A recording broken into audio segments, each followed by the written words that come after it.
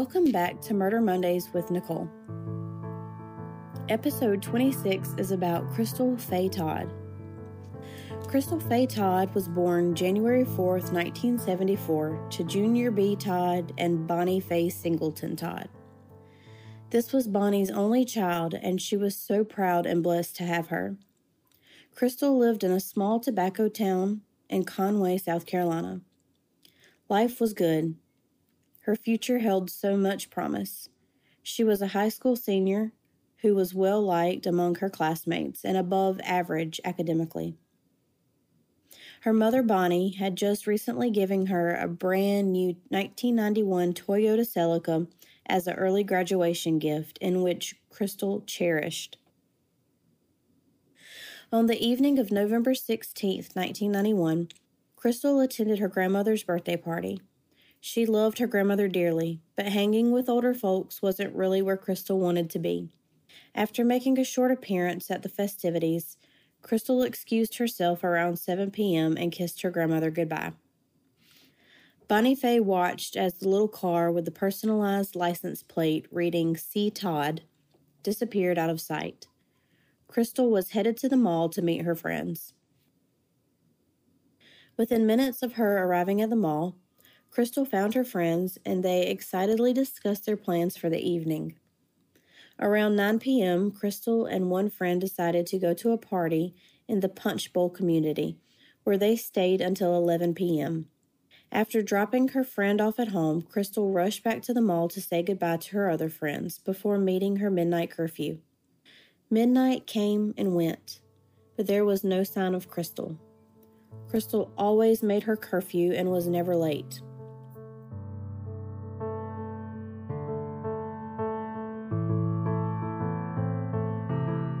We are now going to pause for a brief word from our sponsors.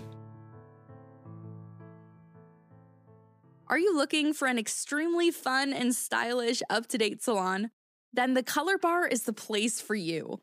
Our slogan is too glam to give a damn. The Color Bar knows their colors and can slay anything. Located in Chapin, South Carolina, near the heart of Lake Murray, our stylists stay up to date on all styles, cuts, and colors.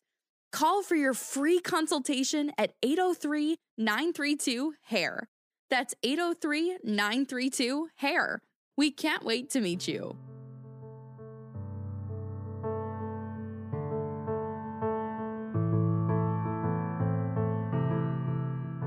Bonnie was a widow and had spent years parenting alone. She had fine-tuned the instincts that come naturally to most loving mothers. So when Crystal failed to come home by midnight and had not bothered to call anyone and say that she would be late, as she would always do if she was going to be late, Bonnie knew something was terribly wrong. Bonnie began calling Crystal's friends to find out if they knew where Crystal could be.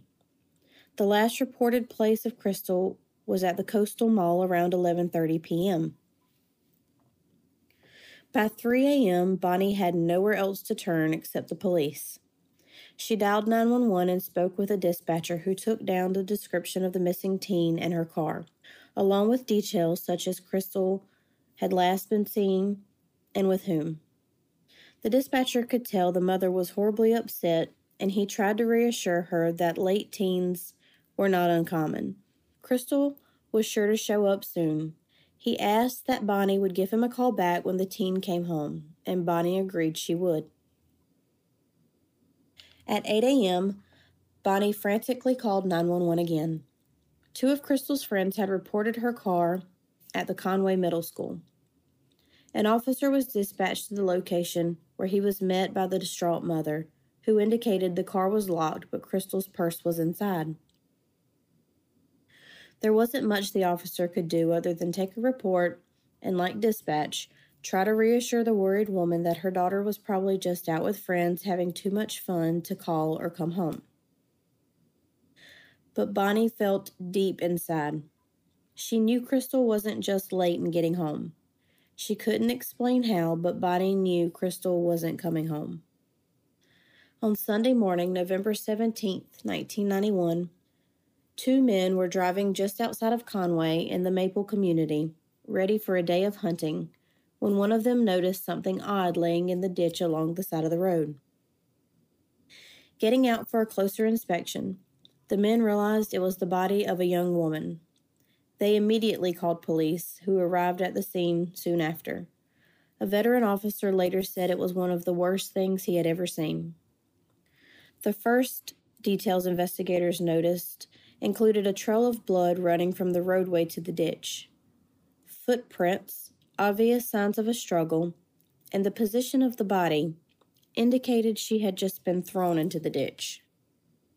The victim had been found with her belt and blue jeans unfastened and pulled down around her hips.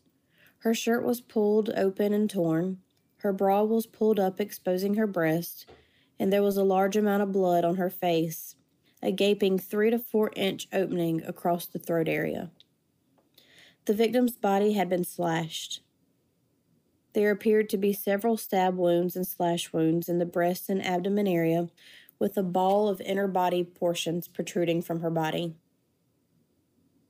Because of the gruesome nature of the murder, the possibility of a satanic ritual killing was discussed but quickly dismissed.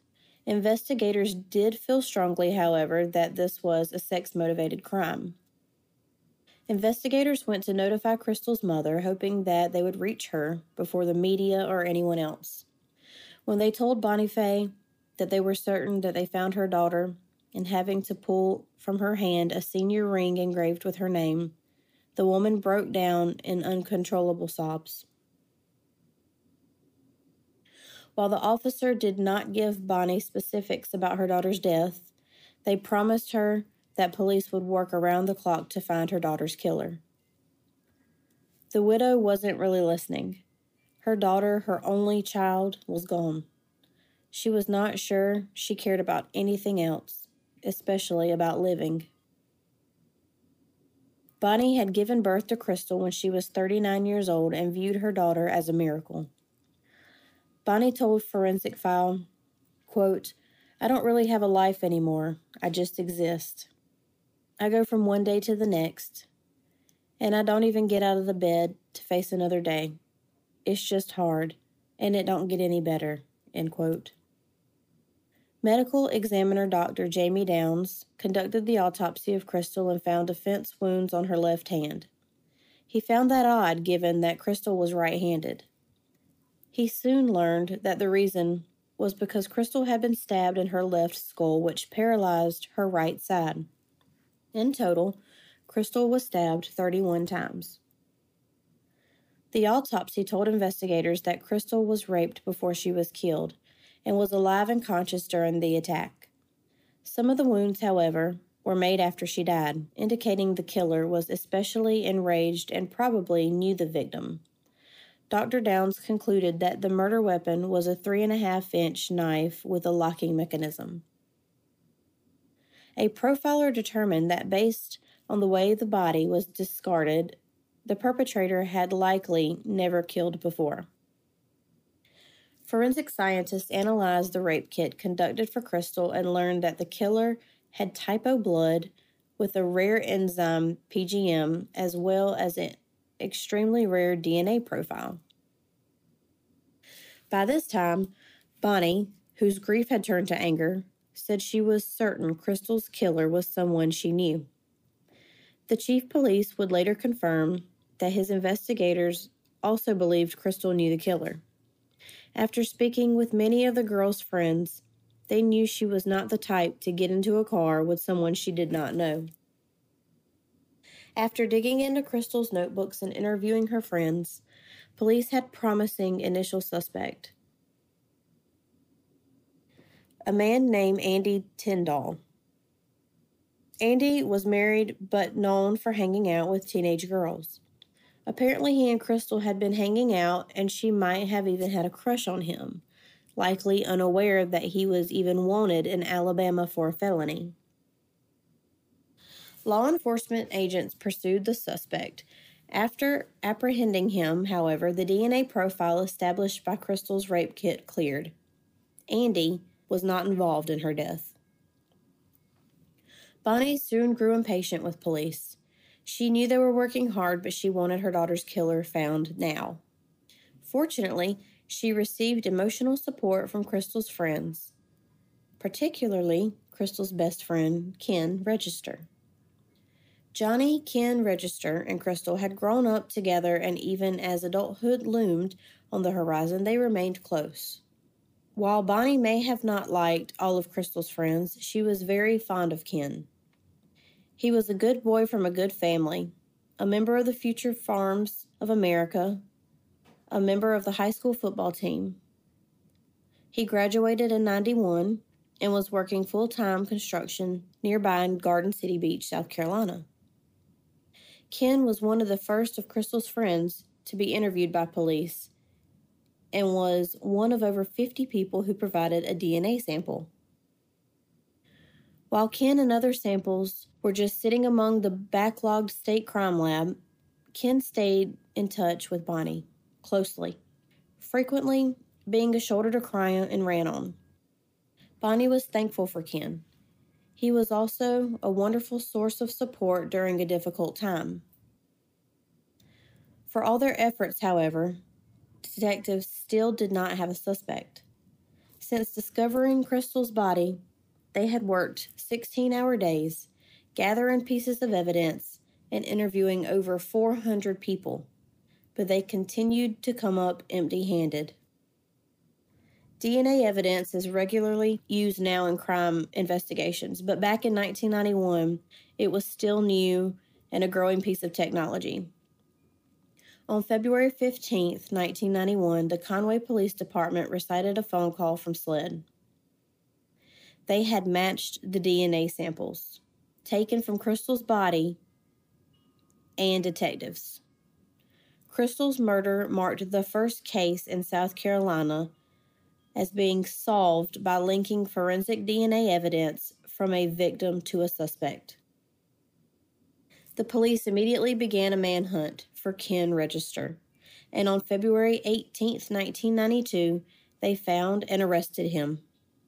According to court docs, on the way to the police station, Ken twice asked for his mother and initially refused to be interrogated without her present. After several hours of interrogations, Ken finally broke down and confessed to the crime. He told investigators on the night Crystal died, they had unprotected sex. Ken claimed that when he ejaculated inside of her, Crystal was furious and threatened to cry rape if she became pregnant. Ken said he became outraged at Crystal's screaming insults and began stabbing her before he even realized what he was doing. Ken told investigators that when he came to his senses and realized what he had done, he panicked. He pulled Crystal from his car, tossed her in the ditch, threw away the knife, and hurried home. A search of Ken's home, where Ken still lived with his parents, recovered Crystal's car keys and newspaper clippings about the murder. When detectives went to Bonnie's home to tell her about the arrest and confession, she was stunned. Although she recalled Ken had been apprehensive about the DNA sample he had to give police. Bonnie said she told Ken several times, "You don't have to worry about your blood sample. You didn't do it." Bonnie came to realize what too many families had already learned. Sometimes the killer is the one closest to us. After Register's arrest, police learned he had been arrested in September of 1991 for exposing himself to a couple of teenage girls asking them for directions. The charges were still pending when he was arrested for Crystal's murder. Since many sexual predators, including rapists and serial killers, typically begin with indecent exposure and later escalate to serial raping and killing, there's a chance a future habitual sexual offender was stopped before he could victimize multiple people. Since 1992, Ken was tried on the indecent exposure charges. It only took jurors 2 hours to return a verdict of guilty.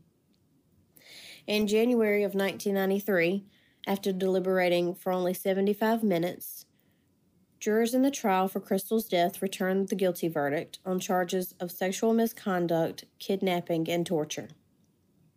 Ken Register was sentenced to life in prison. Ken is presently incarcerated at the Broad River Prison in Columbia, South Carolina. He was eligible for parole in February of 2022, but waived his right for the hearing. Ken was quick to respond to my email, but refused to interview for this podcast. His next date for a possible parole hearing is February of 2024, according to state officials. If Ken is ever released, he will be required to register as a sex offender. Bonnie Faye Todd passed away at the age of 79 on September 3, 2014. She is buried next to her daughter in the High Point Baptist Church Cemetery in Conway. Former Horry County homicide detective Bill Knowles said, "There's no question in my mind the loss of her daughter devastated her more so than any other family member that I have ever dealt with." Another local official, former Horry County Solicitor Ralph Wilson, had remained friends with Bonnie after the trial. Raising Crystal had been Bonnie's whole life, Wilson said. Quote, "If she is going to heaven, and I do believe she will, she'll see Crystal there, and I think that will give her the peace that she has been searching for." End quote.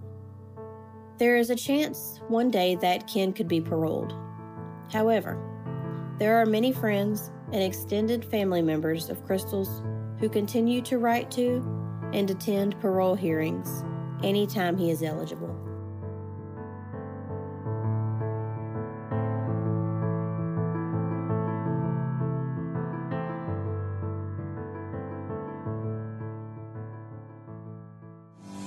Hey, South Carolina homeowners, are you tired of paying an extremely high power bill? Giving your hard-earned money away month after month, only to see the power bill continue to rise with no end in sight? Then pay attention for a no upfront cost solution for you. Top Tier Solar Solutions is the premier full-service solar company of the Carolinas. As a veteran-owned company that only uses American-made products, they are fully accountable and responsible as your professional guide when deciding to make the switch to go solar. Top Tier Solar Solutions have the industry's best 25-year full warranty and use the highest quality of products available. All of their installations are done by one of their own installation teams, making them one of the only full-service solar companies on the East Coast. Text the word solar to 803-429-3337. That's solar to 803-429-3337 to get started on your free, no-obligation solar quote and see how much you will be saving with solar. Top Tier Solar Solutions looks forward to serving you. Again, text solar to 803-429-3337. Are you considering a move in 2023? Then this is the message for you. Meet George Simmons from eXp Realty. He is the top agent on one of the top real estate teams serving Lake Murray and the surrounding counties in South Carolina. After serving 20 years in the military and 10 years in law enforcement, George continues to serve the Lake Murray community by providing superior real estate representation. Call today for your free home valuation at 803-429-3337, 803-429-3337, or visit online at buyorselllakemurrayhomes.com. George Simmons looks forward to serving you. Buyorselllakemurrayhomes.com.